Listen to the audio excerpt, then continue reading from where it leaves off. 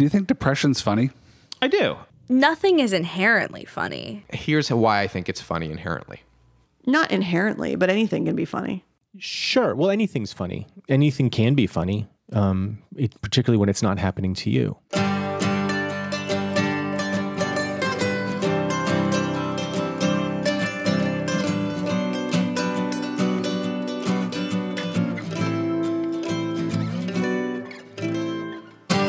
Goes in to see if Doc says there's something wrong with me. I got a sadness I can't shake now.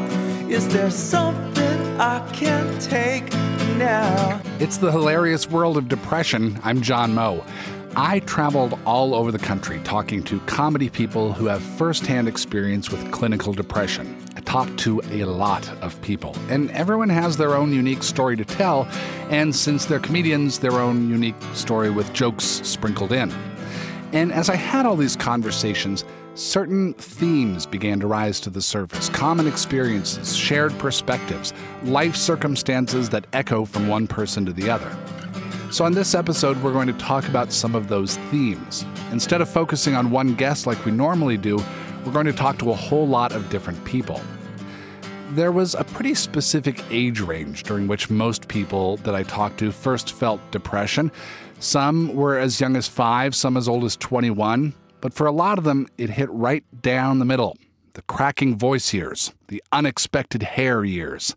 Jake Weisman is a stand-up comic based in L.A. and one of the writers and stars of Hampton DeVille, an upcoming sitcom on Comedy Central. Honestly, the first time I remember serious depression was the first time puberty hit in middle school, around 7th or 8th grade. I mean, I couldn't believe it was happening. When puberty happens, a lot of new chemicals are introduced into your body and brain, and so you don't really know what's happening. It just feels like an assault, kind of. It's like a very silent assault. But yeah, I absolutely remember 7th and 8th grade just feeling very dark thoughts all the time. Just like what? Like not wanting to be alive. And I remember being like kind of an asshole. Like in terms of, I hated myself so much. I became much more aware of my body and of, when I hit middle school, I became very aware of who I was. I was an individual being compared to other people. So I just remember kind of like every day just having like this kind of layer of sludge over my brain. You're just like, what's the point of life? Like, I remember when I was around 13, that's when I had a bar mitzvah. And I remember telling my rabbi, like, I don't believe in God. Is it okay to be bar mitzvahed? And because it was so reformed, she said, okay. But imagine being a 12 or 13-year-old being obsessed with the idea of no God. Like, there's no way that's a happy person, you know? You're just like, life doesn't matter. My parents will die. Like, everything's gonna die, you know. It's like all bullshit, and there's lack of privilege in the world, and it sucks and it's pointless. And I think I just was really unhappy. I just didn't enjoy anything. I felt stupid and just unworthy of everything I had, and I just kind of hated myself. And I would be really sarcastic to people all the time, like kind of in such an annoying prick way. Did that make you different from other I think I was, yes, students? I think I was pretty different. I think, you know, a lot of people who went through puberty were like, cool, now I can touch boobs, you know, but I think I was like, no, the world's terrible. You boobs know? are meaningless. Yeah, I think it was partially because no one wanted to let me touch their boobs, so I think that's more what was going on with me. But yeah, I was just very like, just suddenly aware of how much you could hate yourself. That awareness came up a lot, not just of how much you could hate yourself, but how much you could detach from the world. Sometimes how much you wanted to just not be there anymore. And that brings us to another theme that kept coming up in interview after interview: confusion about what was going on. This emotional chemical phenomenon is happening, and you're young. You don't know what's going on. You don't have life experience to help identify it. You have never felt anything like this before. Mike Drucker is a stand-up and a writer. He's worked on Jimmy Fallon, SNL. He's co-head writer of an upcoming Bill Nye show for Netflix. But before all that, he was a confused teenager, trying to put together, or at the very least accept, what was happening in his brain. I think high school I started to, like, because I was a very glum kid and I was a goth kid. I wasn't full on goth because I could never afford all the trappings of it, but I was like, I hung out with goth kids, and I, like, you know, I pretended I liked gothy music because at the time that was how I got into a group of friends. But I remember, like, even amongst goth kids, like, you know, we'd talk about death and I'd be like, I'd be like, but wouldn't it be great if we were dead? And everyone's like, no. And I'm like, why? What are we doing? What are we doing? And, I had teachers who were always like, I had one or two teachers who were good teachers who were like, I think you have depression. I'm like, no, I don't. As if, I had something to gain by denying it. I knew I did. But why were you trying to deny it?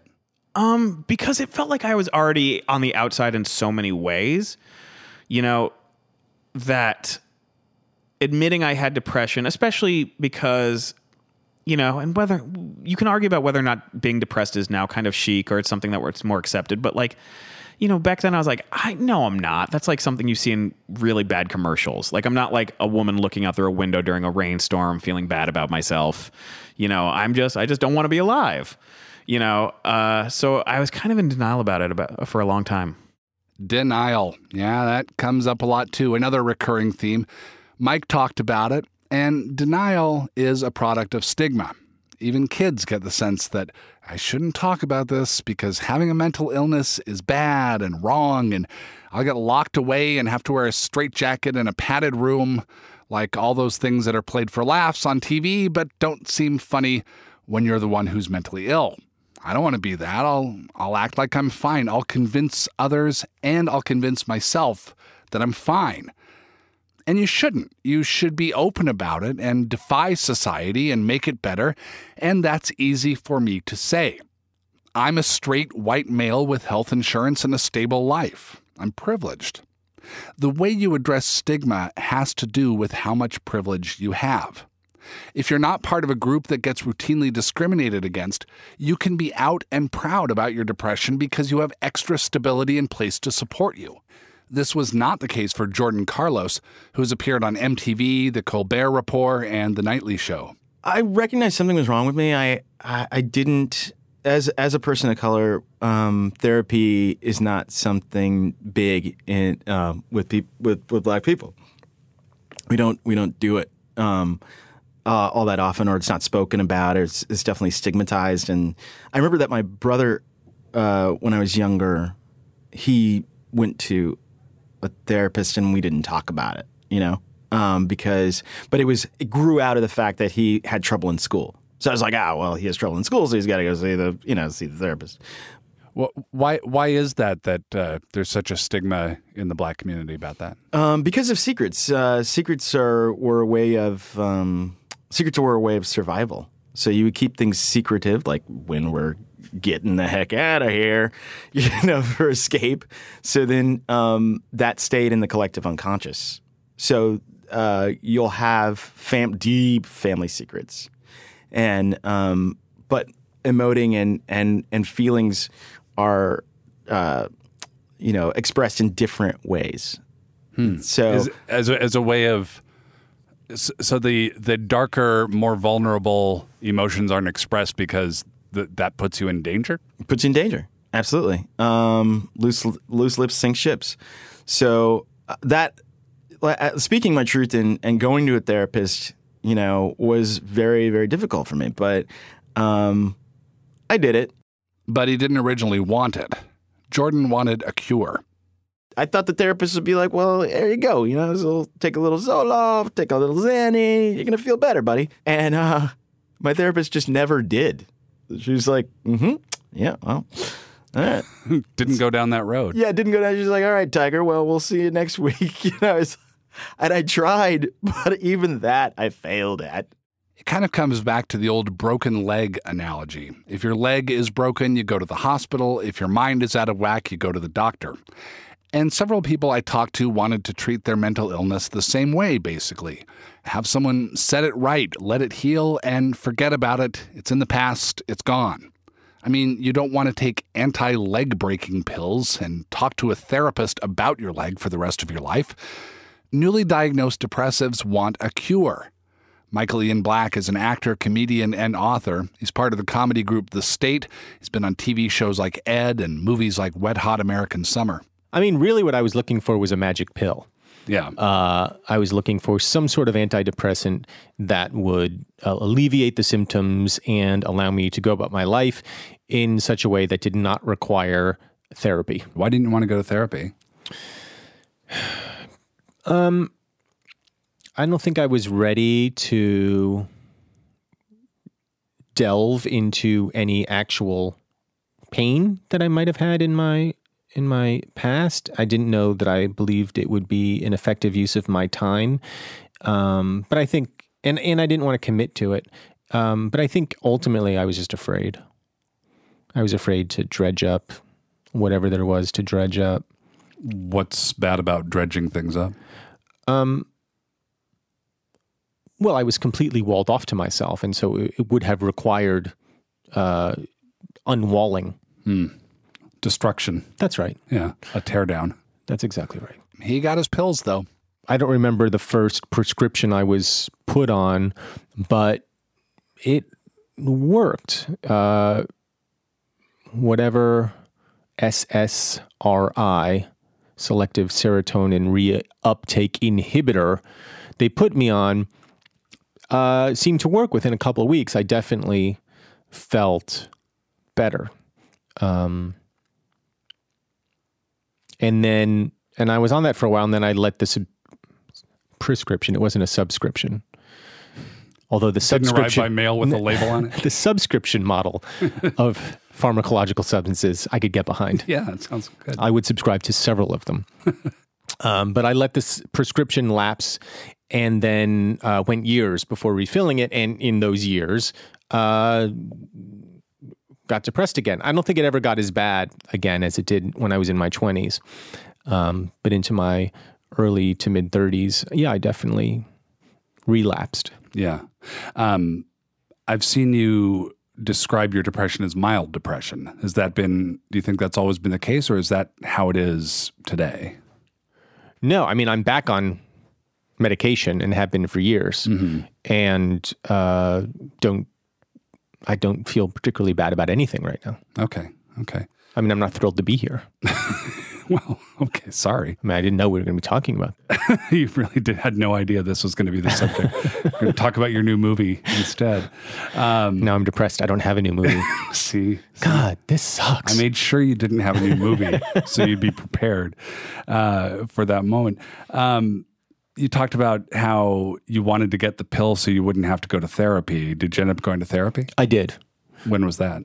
Well, I went to couples therapy with my wife first, and then started going by myself a bit, and then realized that she was the problem all along. So I was fine. The doctor said that you won. Yeah. And so you wouldn't have to. Yeah, I got a medal. I got a trophy. I got a sash. It was great. Yeah. No, well, that's ultimately what couples therapy is all about, deciding who's right. That's right. Michael Ian Black embracing victory in therapy and, more seriously, accepting that he'll likely be on meds forever. There's this reckoning that people seem to have about meds in these interviews. You kind of have to figure out your position on them, and everyone has given it quite a bit of thought.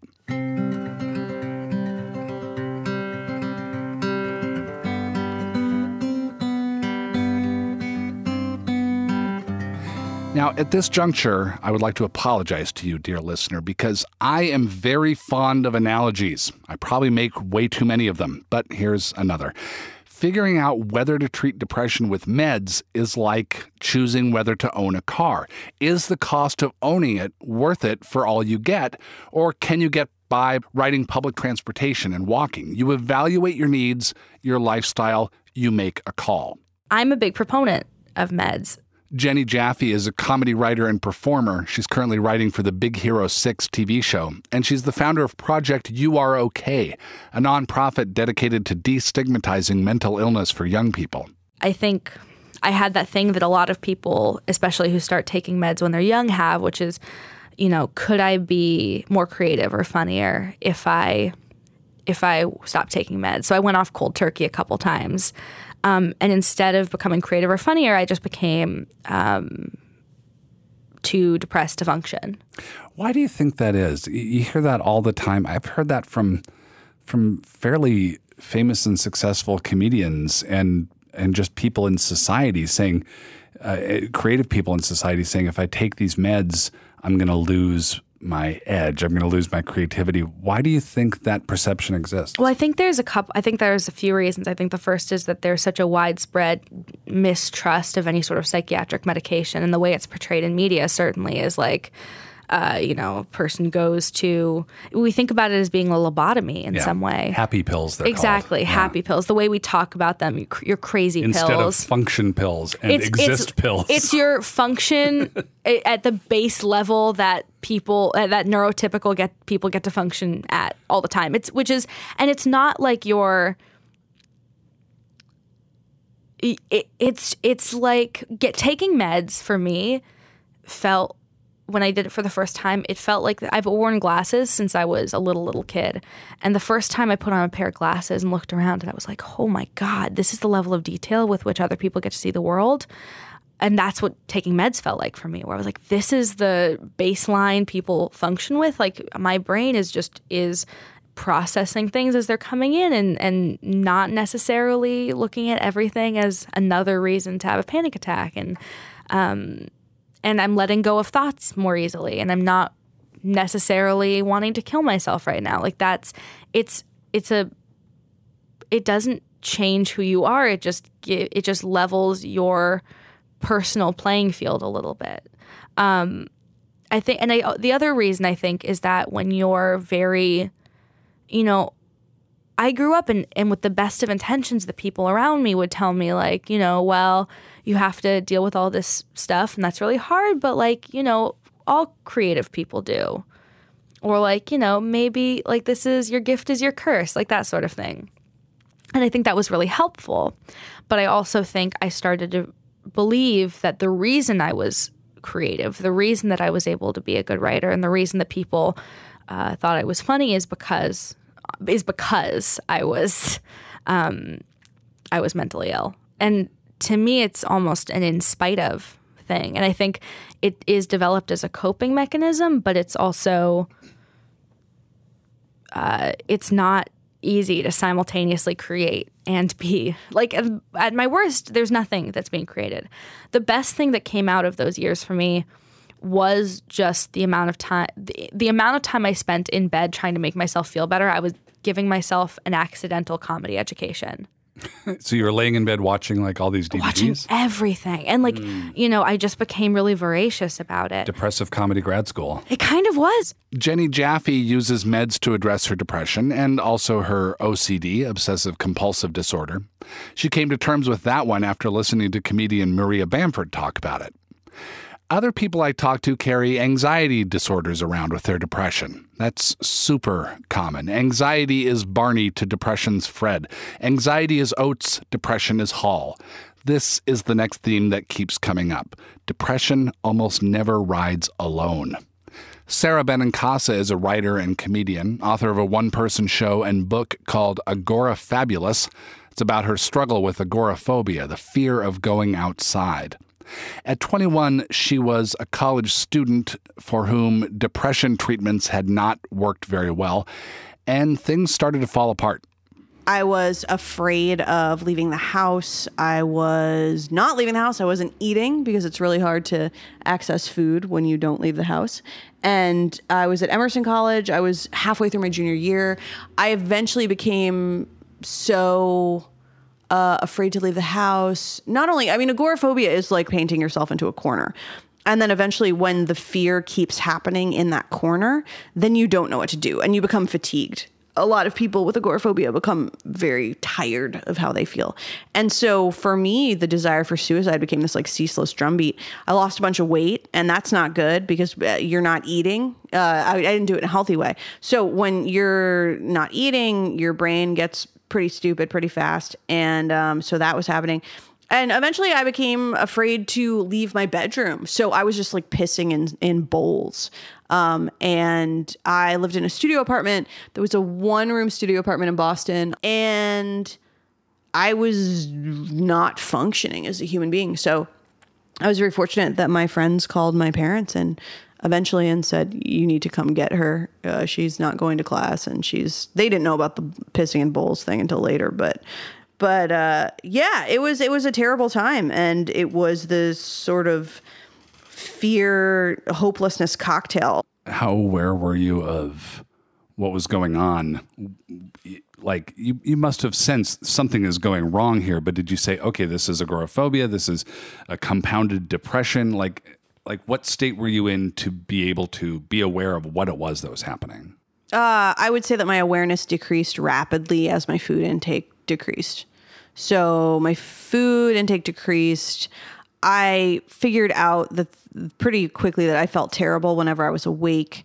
If I didn't have food, I would be tired because I wasn't putting energy into my body. I was putting fuel in my body. So then I could sleep a lot. And so that became, we talk about disordered eating, and certainly it was disordered eating, but it was not what you would call anorexia nervosa or exercise bulimia or traditional bulimia. It wasn't any of that stuff. It was very much just a practical means for me. And so there wasn't a lot of logic associated with it. Typically, your logical brain goes out the window at that point. And so I just was functioning in a kind of animal state eventually. Sara got help. Her parents came and brought her home, got her to a doctor, helped her recover. Today, she goes to colleges to talk about mental illness. She helps people. And that's another character I heard a lot in these stories, the helpful parent. Being on hand, being available, it makes a huge difference. Coming up, the hilarious world of self-destruction and suicide.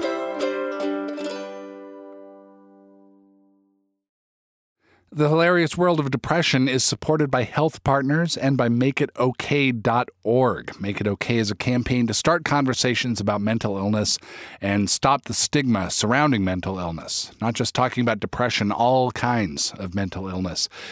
We're talking to a lot of comedians on this show, and we're having some laughs, and that's great. It's a good way to deal with depression, knock down the power of the disease a little bit, but it's still a serious disease, and it's something that we need to take seriously, and it's something that you need to take seriously if it's in your life, whether it's affecting you or someone around you. The good news, everybody can get help. You can talk to your loved ones. You can have conversations about this. You can talk to your friends.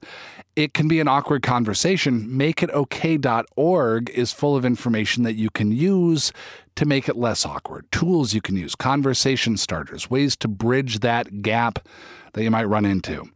Find information there to start those conversations and start talking. Don't go it alone. Don't let stigma win. MakeItOK.org.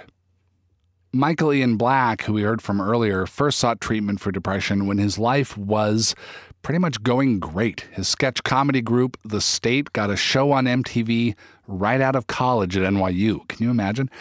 He was riding high, and that's when it hit the hardest. And he wasn't the only one hit by a brutal attack right when life should have been at its sweetest. Bill Corbett is a writer and comedian known for his work on Mystery Science Theater 3000, where he was the voice of a robot puppet that made fun of terrible movies with his friends. Back in the 90s, the show was a huge hit. Bill was enjoying great success. He was on a press tour in New York and was supposed to appear at the Museum of Broadcasting to cement the show's historical importance. He knew about his depression, but had blown off treating it most of his life. On this tour, he drank and partied his way through the city. What happened next may not surprise you. Well, we'd done a bunch of press availabilities and shows. I think we did the national CBS show. I never made it to the Museum of Broadcasting because I just woke up in the hotel on the day we were to go, and I just said, I don't know what to do. I can't get out of the hotel room. It's classic. What do you mean you couldn't get out of the hotel room? I couldn't bring myself to move or do anything except feel like I wanted to cry, honestly, and was. Couldn't leave the bed? Couldn't leave the bed. Felt like I had to get home. There was a fair amount of weird paranoia going through it. Like if I don't get home, something bad is going to happen. And I recognized that as the throes of what I was in now, but it felt really real at the time. So you're in the hotel room and you can't get out. Then what do you do? I call my colleagues and tell them, look, I don't know what I can do. They were aware that I was, hungover and drinking a lot.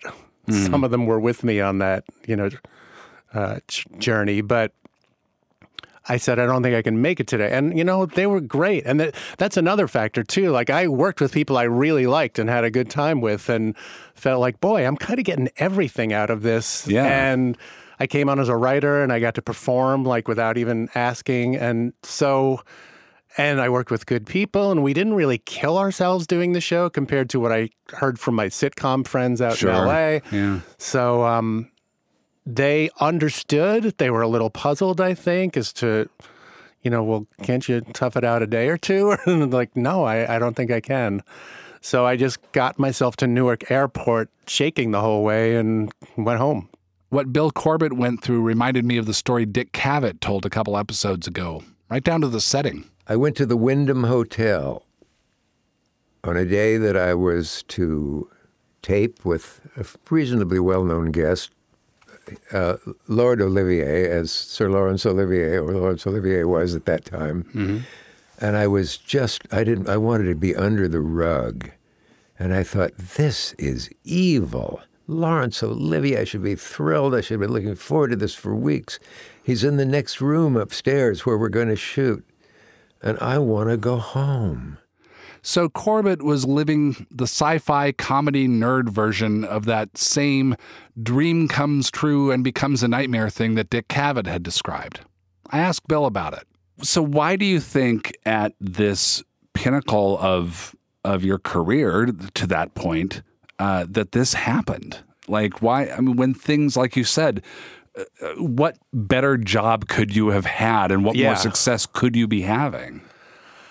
Yeah, I think it is the momentum of the ambition and the striving all those years of trying to get stuff going in theater and comedy and all that, and just putting it together. And that was such a momentum is the word that I keep feeling. Like, just it was such an organizing principle for life for so many years that when that was sort of met, at least for the time being, I had to deal with whatever I wasn't dealing with for all that time, which sounds very pop psychology, but I think there's some truth to it. Like, all right, now you're here. Now this is the thing you thought was going to make you extremely happy.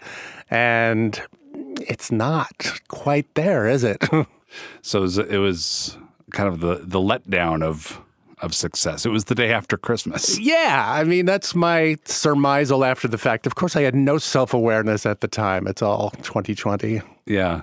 How have you taken care of your depression since then?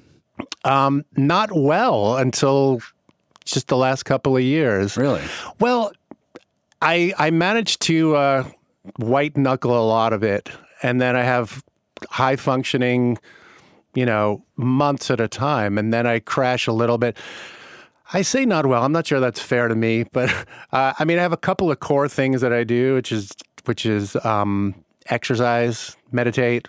I've been so resistant to medication, though. It's really mulish and weird until the last year. I mean, I tried it before and I gained a lot of weight and I felt sluggish. And so I was like, all right, not for me. But, in the last 10 years, they've come so far with it. Yeah, so they've been working on it. They've been working on it and they've done a good damn job. As of a couple of months ago, I got on and it's like, oh, yeah, it's like that's the thing that I needed. That was it's not just pure willpower of getting up and exercising and stopping drinking and all that. There are people who've been concerned about this issue, and they're there for you, too. He doesn't mean U2, the band. At least I don't think. I should give Bill a call and ask him. Bill eventually extricated himself from that hotel. He got home to Minnesota, and then he really considered killing himself because he could not go on like that any longer. He ended up checking into a hospital for a few days instead, got some treatment, and was better after that. And we'll use that as our segue into suicide. Segue into Suicide, incidentally, is my favorite U2 album. Now, really, I could have segued into the topic of suicide from any interview I did because it comes up all the time. It came up a few times in tape I used just on this episode. Because for people with depression, it's always out there as a visible path. You can swear up and down that you'll never do it. You can know in your bones that you'll never do it. But you understand it a hell of a lot better than what was the word Jenny Jaffe used? Neurotypical people do. And although I personally urge you to not go down that road, I urge you to reach out to resources that are available, many free of charge. Although I personally wish I could go to your house and hang out and watch movies with you until it's better, this is a path that some people choose. It's why I couldn't interview several comedians for this podcast like Richard Jenny, Drake Sather, Freddie Prinz. We heard from Mike Drucker earlier in the show. For example, I wrote a bit recently about how I can't commit suicide because I'm worried that all my friends will just write 3 paragraphs about themselves on Facebook. Like the idea that like whenever you know someone who commits suicide, it's always like everyone writes like this long post about their personal relationship with this person. You're like, he hated you. Like I can't kill myself because someone's going to get like 200 likes off my death. And that, like, yeah, that is a funny way to convey it, but there's also a real existential fear that my death will just be used by someone else for attention. You're just going to be a stepping stone. Right, I'm just a stepping stone. For somebody else. For like an inspiring BuzzFeed post. Right. Yeah, 5 ways to die that only Mike Drucker will understand. Right, exactly. Mike says these thoughts are often top of mind for him. You say you've come close to suicide. Yeah. A few times. What was the first time that happened? First time I think was in high school. I did a bunch of research, and everything I found. I mean, research is like Googling. Research is a very grandiose term for like dug deep in forums that had people who hadn't committed suicide because they were still writing something. But I looked into it, and there was like different things, and people and like nobody in my family had like a gun or anything, which is actually something like I briefly spoke with Andy Richter about. Like whenever we talk about like gun laws, it's like, yeah, if my parents had a gun, I'd probably be dead. Yeah. Like if my parents had a gun, I would have killed myself by now. And it sounds like I'm saying that in a joking cadence, but people should not underestimate the ability of the difficulty of suicide to dissuade someone from committing suicide. That's why they put the big fences on bridges now. But yeah, because if it's inconvenient, you're like, I'm not gonna try to do this. Because if it can block you in that moment of impulse, exactly, you won't do it. Yeah, at least you won't do it in that moment. And it is an impulse thing. It's there's always the dull. For me, there's always a dull desire to not exist, but it's not an impulse to do something about it at the moment, if that makes sense. Have you ever attempted? Oh yeah, I got up to the point where I had figured out, at least according to forums, how many pills you'd need to take, and I counted them out, and I was about to do it, and I think I just chickened out. I just couldn't do it in the moment. There's part of me that was like, I can't swallow this many pills. The inconvenience of suicide outweighed the inconvenience of life.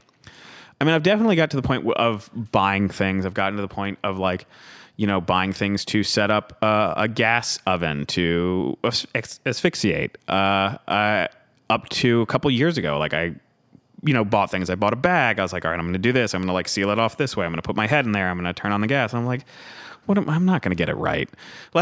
There's also that fear that it's like, yeah, you're not going to get it right, and that's going to be worse. You're going to fail, and then it's going to be a whole thing you have to go through, and So I've gotten to the point where I've gotten up to buying things and planning, but never to the point where I've even started the attempt, if that makes sense. Yeah.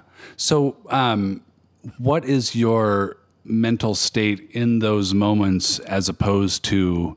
I mean, I assume you didn't do that earlier today. No. Before I talked to you. No. As opposed to your a more average state that you're in. It's almost the weird thing is it's sort of in movies they always make it seem like it's this weird crying operation where you're weeping and you're putting on really sad music and you write a letter, and in those moments it was very matter of fact. It was very okay, I'll do this, then I will do this, then I will do this, then I'm fine. It was very not calculating because there was still emotion to it, but it was very if you were going to, cook a recipe that you've never cooked before, you're like, okay, this is what I need. This is how I do it. I hope if I mess it up, it's not going to be good, but this is what you do. And then at the end, it'll be good. Yeah. So yeah. Does logic ever enter into it in terms of oh, if this succeeds, I won't feel any relief. Because I'm not going to enjoy being free of all this depression in this scenario. Yes, that definitely comes in. That's usually not what stops it. It's the logic that usually stops is the logic of like, you don't know what you're doing, and the likelihood of failure is way higher than the likelihood of success. I think that I know, that you're being saved by your own depression. I'm being saved by your depression. low opinion of yourself. Exactly.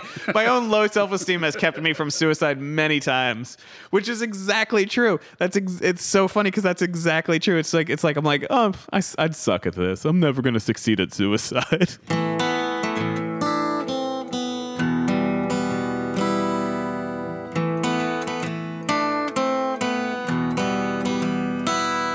I've listened back to that little section there a bunch of times, and I still don't know what to think of it. I like Mike Drucker a lot. I think he's a good guy. He's super funny. He's nice. I do not wish to see him kill himself. And there we are, joking about his inability to do that, despite sometimes wanting to. It's kind of horrifying because of the topic, and it's also horrifying given how matter-of-fact it is to talk about it like that. It's horrifying how everyday that topic is. But it's also absolutely funny. It's funny. And that brings us to comedy itself. Comedy is super fun. You get to perform in front of people, make them happy, hear the laughter, gain the anonymous approval of strangers, which you can insert into the places where love and confidence ought to be.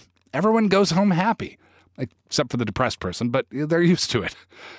The people I talk to for this podcast pay their bills with money from jokes. And it's a career option that is, at the same time, really beneficial for depressives and a horrible idea. Beneficial because you get to connect with other humans and express yourself, but also not so beneficial given that it's a strange world full of people trying to work through their issues on stage in front of drinking strangers. Aparna Nancherla is a writer and stand-up comedian based in New York. She worked on Late Night with Seth Meyers. She's appeared on Conan. I think definitely when I first started, I would, when a set didn't go well, I would take it, really hard. And I would, cry and get really down on myself. And I think I really, even though it's you're supposed to bomb a lot when you start, I think it was still I was why am I not figuring this out? Why is it so hard to say what I want on stage or get what's on the paper out loud? I would get very frustrated. And I think part of that is that depressive mindset of oh, you're just wasting everyone's time. But also just I tend to be a perfectionist anyway. So it's nothing is ever really good enough. What do you mean? I think it is just your standard for success is always there's something better or there's someone doing it better, and that's what you're aiming toward, but it's never oh, this was enough, I did a good job. We can't all relate to doing 5 minutes on Conan or playing a casino in the Midwest, but all of us, people with depression and just everybody, really, we all have to put ourselves out into the world. We equip ourselves as best we can. We learn about who we are, and then we just go out there. When I spoke to Aparna, she was about to get on a plane and fly out to do a show at a university. She says it can get pretty lonely. And also, if something about the show bothered you, then you sort of have to sit with that. And I mean, I like meeting new people, but I wouldn't say I'm naturally super outgoing or gregarious. So it's a lot of times I'll do my show and then I'll go back to my room and have to sort of just negotiate my mood for the rest of the time that I'm there. What do you mean negotiate your mood? Well, sometimes when I'm on my own, I get very I don't know if it's depressive or just very existential of what is the point? This is just endless rat race of go to the show, come back to hotel. I think I go very zero to existential very quickly. You have to do you have to consciously set a mood that you want to be in? Sort of. Like, I feel like I've been finding ways to cultivate a better mood, but I definitely have to be like vigilant that I don't like slide into that sort of constant questioning. Questioning of what am I doing with my life? What's the purpose of life? Yeah. Yeah. I think just like, what is the point of any of it? So how do you manage that? Like, do you look at a certain photograph or chant something or go for a walk? I feel like I've been trying a variety of things. Like I have found that meditation helps, though I haven't, like I'll do it for a while and then I'll kind of slack. But I've always found that it does help a lot with sort of managing your mind and like all your thoughts. It helps you sort of calm down easier. And then I found exercise helps, maybe more with anxiety, but also probably with depression. And what else? I think I also, and this is maybe part of like my sense of humor, but I focus a lot on like sort of mundane day-to-day details. And I think that sort of grounds me sometimes where I'm like zooming out too much and thinking too much about the big questions. Like if I just sort of focus on like a small interaction or like a tiny detail, that's like where I find humor. And like, I'm like, if you enjoy the like tiniest things, then that'll at least keep it interesting. I really wish I could add one last bit of tape right here, something that would support one last theme that had risen to the surface. A theme of, but in the end, everything's going to be okay. Happy ending, ta-da, jazz hands. That sort of nice note of hope that ties a bow on everything and sends you out feeling good. While neither life nor depression work like that, there isn't always that tight little ending. There's just awareness and coping and moving forward, making a few jokes along the way. Because maybe the jokes will empower us and make the disease less intimidating. Maybe we can understand the disease better by joking about it, taking it apart, twisting it around to find the humor, emerging wiser as a result. Or maybe not, I don't know. But at least we're talking about this together. Okay then.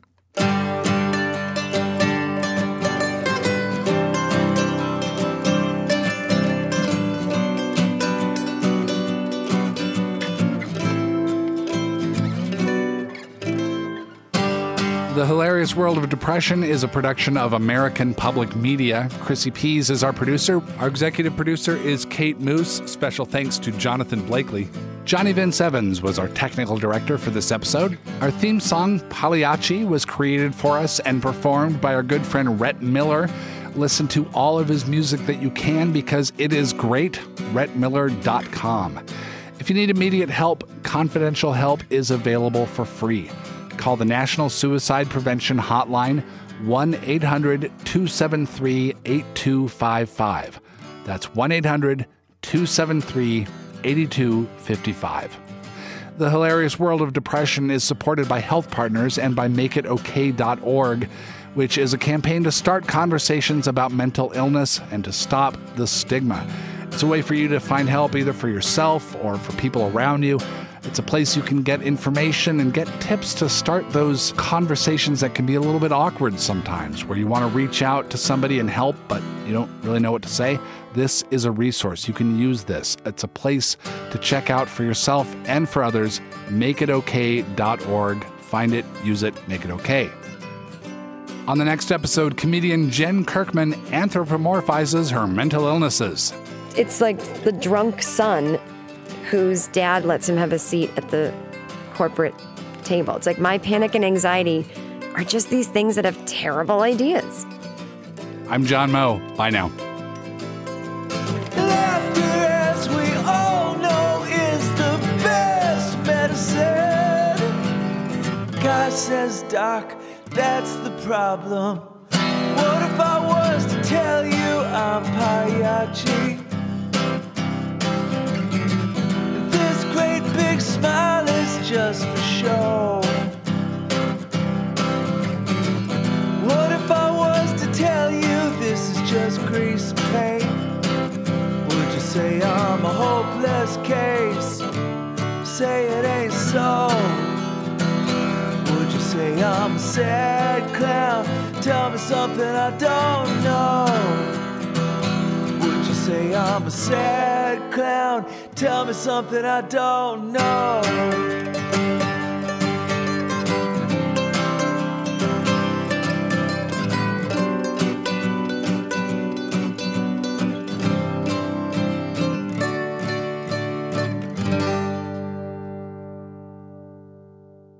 Hi, everyone. I'm Brendan Francis Noonan. I'm Rico Galliano, and we host the Dinner Party Download, the culture show designed to fuel your weekend conversations. Each week, we give you everything you need for successful party going, including cocktail recipes, weird true tales from history, and charmingly bad jokes. Hopefully, they are charming. Yes, we try. Plus, conversations with some of the world's most creative folks, from Scarlett Johansson to Salman Rushdie. The Dinner Party Download, find it on iTunes or wherever you get your podcasts.